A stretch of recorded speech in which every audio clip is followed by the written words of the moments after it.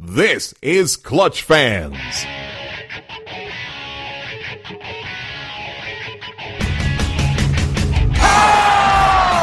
the parking lot. The Rockets are going to Boston. How sweet it is.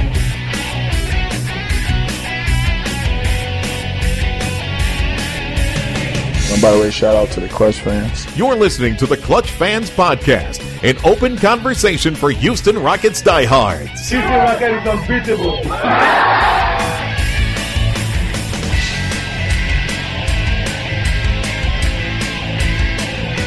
I'm ready to get on Clutch Fans. Now, here's your host, the man who would have drafted Harold Miner over Robert Horry, Dave Hardesty.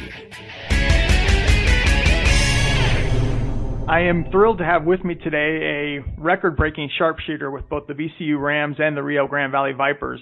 He set an Atlantic 10 record, making 11 threes in a game last year, and holds the Virginia Commonwealth University single-season record with 124 triples last year. He has absolutely shattered the NBDL record for made threes in the season this year, and that total continues to climb. He's the newest member of the Houston Rockets, and that's Troy Daniels. Troy, thanks so much for joining me. Thanks for having me, man. You know, first off, congratulations, man. I know you had an offer overseas during the off-season and passed on it to go for the NBA dream, and that's a risk really for any player. How did it feel when you got the call from the Rockets last week and signed that deal?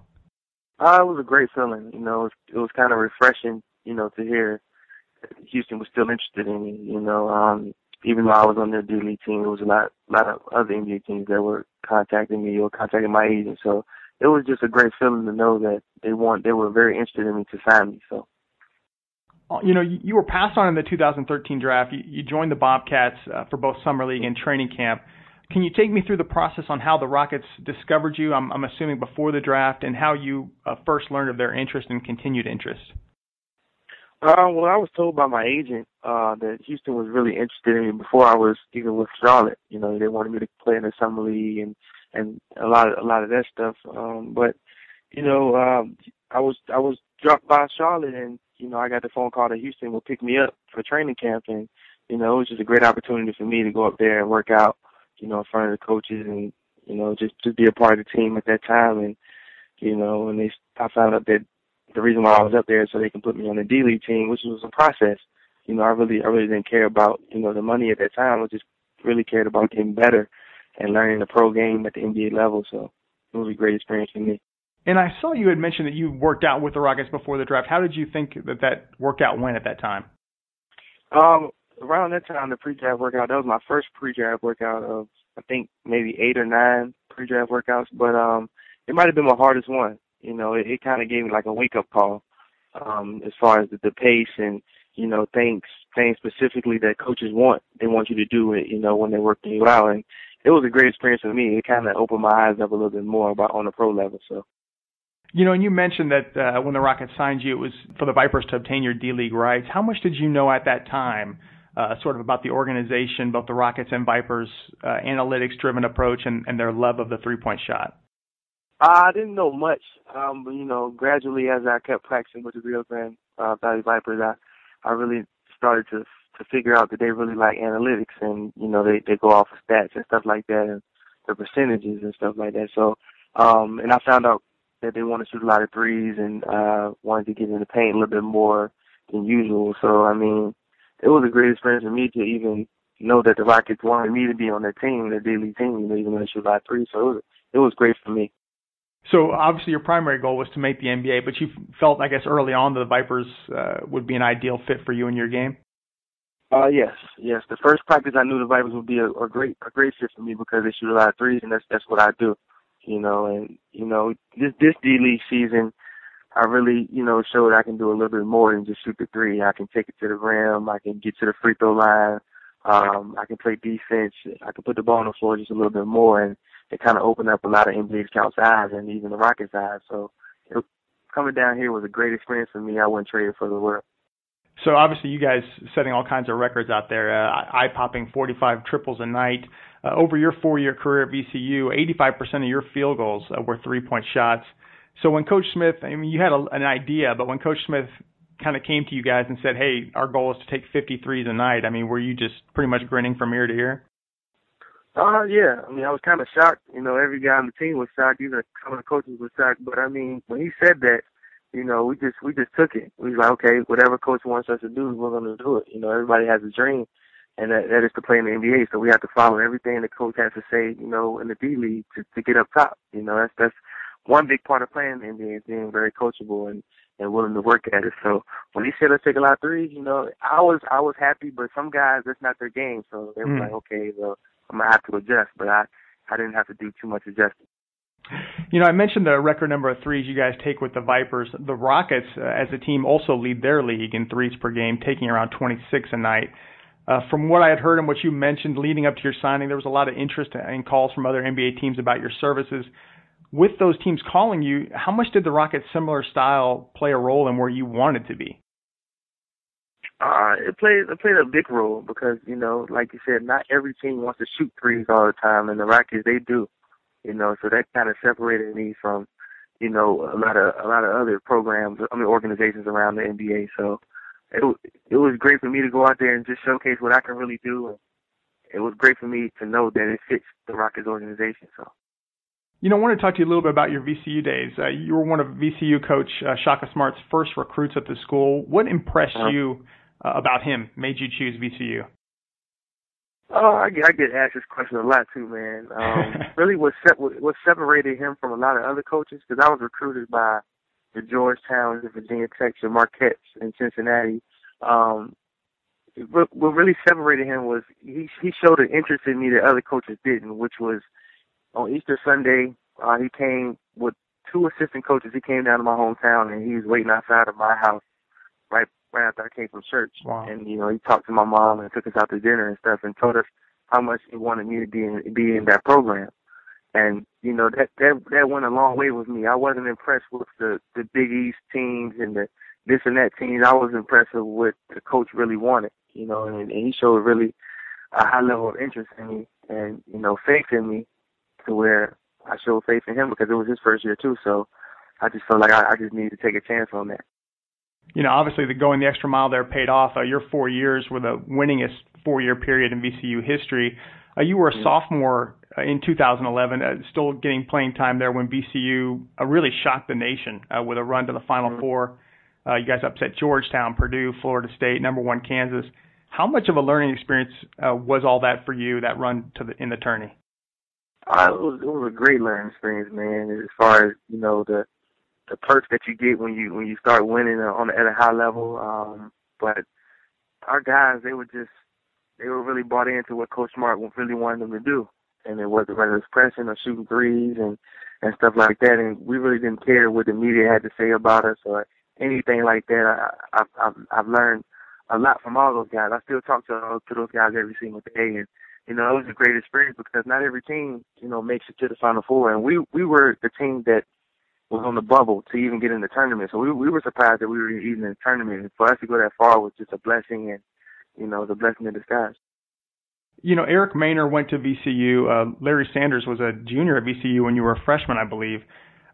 Did any of these guys or others at VCU help you during the process of trying to make the NBA? They definitely did. Larry and Eric were huge parts of me, you know, trying to get in the NBA as far as the workouts, what I need to do, how do I need to prepare myself, stuff like that. I've talked to those guys like every week, you know, when I was, you know, in the pre-draft workouts and stuff like that, and they helped me out a lot because they have already been there, they have already experienced that, and you know, it's just great to know that they're already in the league and I can talk to someone and I can easily pick up the phone and make a call and they answer the phone, to where, you know, other guys don't really have that luxury. So it was a great experience to know those guys, and they helped me out a lot. That's awesome. You know, in looking back as well at those VCU days and comparing it to now, how does the D-League play differ from college ball, you know, both regarding like talent level and game planning? It's a lot different, you know, because in college you have a 35-second shot clock. In the NBA and in the minor leagues you have a 24-second shot clock. So it's going to be a lot more possessions in the game. But, you know, as far as the competition level, guys are pros now. You know, they're more athletic, they're smarter, they're stronger. They're just well seasoned, and everybody in the D League, you know, was great at their respective universities. you know. So, and that's what's different, you know. In college, you have guys that may not have played last year or 2 years, and they're young, this and that. But once you get past the college level, you know, guys they're very good. You know, they work at it. We get paid for this sport now, and you just have to show what you can do against high level talent. And I think that's what separates guys from college to NBA is the guys in the pros, they do everything consistently every time.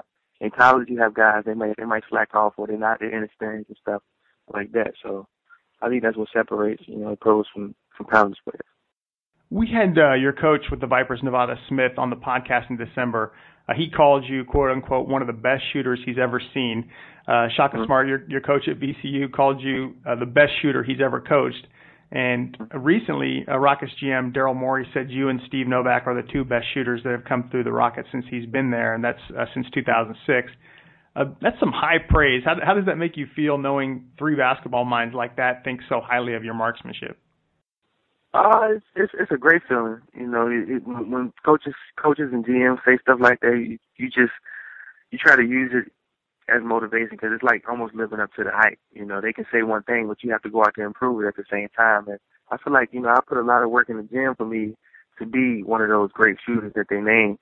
You know, so and it's not just coming from I'm waking up and just shooting the ball. It's coming from a lot of work, night in and night out. You know, in college and high school and people even talking down on me, you know, and it's really built me up to this position to where, you know, I'm able to be one of the best shooters that they've ever coached or they ever seen or ever came to the organization. So it's a great feeling to know that, and also it humbles me because I even want to get in the gym when they say that even more because I want the whole world to know, not just those three guys. I want the whole world to know that I'm the best shooter. So now I'm finally going to get my chance, you know, to show the whole world that I am a great shooter. So.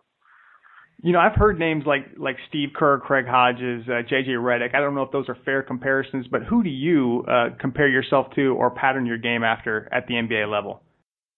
That's a tough question. I'm going to say maybe Reggie Miller, Danny Green, maybe Steph Curry. There's a lot of guys that I can probably mimic myself after in the NBA or at their level. But, you know, people might differ. They might think differently of my opinion, but I'm just trying to be the best I can be right now and help the Rockets win, you know, when I get up there. So. You know, I should tell everyone as well that they should follow Troy on Twitter. That's at Mr. Superstar _30. That's MR Superstar _30. And, you know, Troy, the number 30 is in your handle. You wore number 30 with the Rams, but chose number 7 with the Vipers. Is there any reason for that? Not too much reason. You know, I don't really get into all that stuff. I'm not really superstitious like that. But they didn't have number 30, you know, when the Vipers was giving out jerseys, so I took number 7 because it was a smaller jersey. So maybe I have to change that Twitter handle before it's all said and done. Well, you know, when you do come to the Rockets, Jeremy Lin has number 7 pretty much locked up there, yeah. But Royce White had number 30, was traded this offseason, so that's wide open. But, you know, I've seen as well VCU fans call you Buzz. Is that a nickname you like? And if so, where does that come from? I actually started my freshman year at VCU when Coach Smart, he ended up calling me that, trying to be sarcastic in a way, because he used to pick on me a lot when I was, you know, younger. Because I was recruited by Marquette, but I never took the visit. So it really came out of nowhere. Coach Smart started calling me Buzz, because Buzz Williams is a coach from Marquette. And he just ended up just, come on, Buzz, let's do this, Buzz. And he just ended up calling me, and it just kind of really stuck. And, you know, and I've really embraced it. Coaches embraced it, and the media has started embracing it too. So, I mean, that's my college nickname. So I have to find another one for the pros. Okay, well, I wouldn't be surprised if Rocket fans pick up on it, but we'll see how that goes. But, you know, we're looking forward to seeing you out here with Harden and Howard, and I know that'll come here shortly. But, you know, last question, just before I let you go, who were you a fan of in the NBA growing up, individual player and team? My favorite team was the LA Lakers, and my favorite player was Kobe Bryant. No question. Kobe was my guy. He was my guy.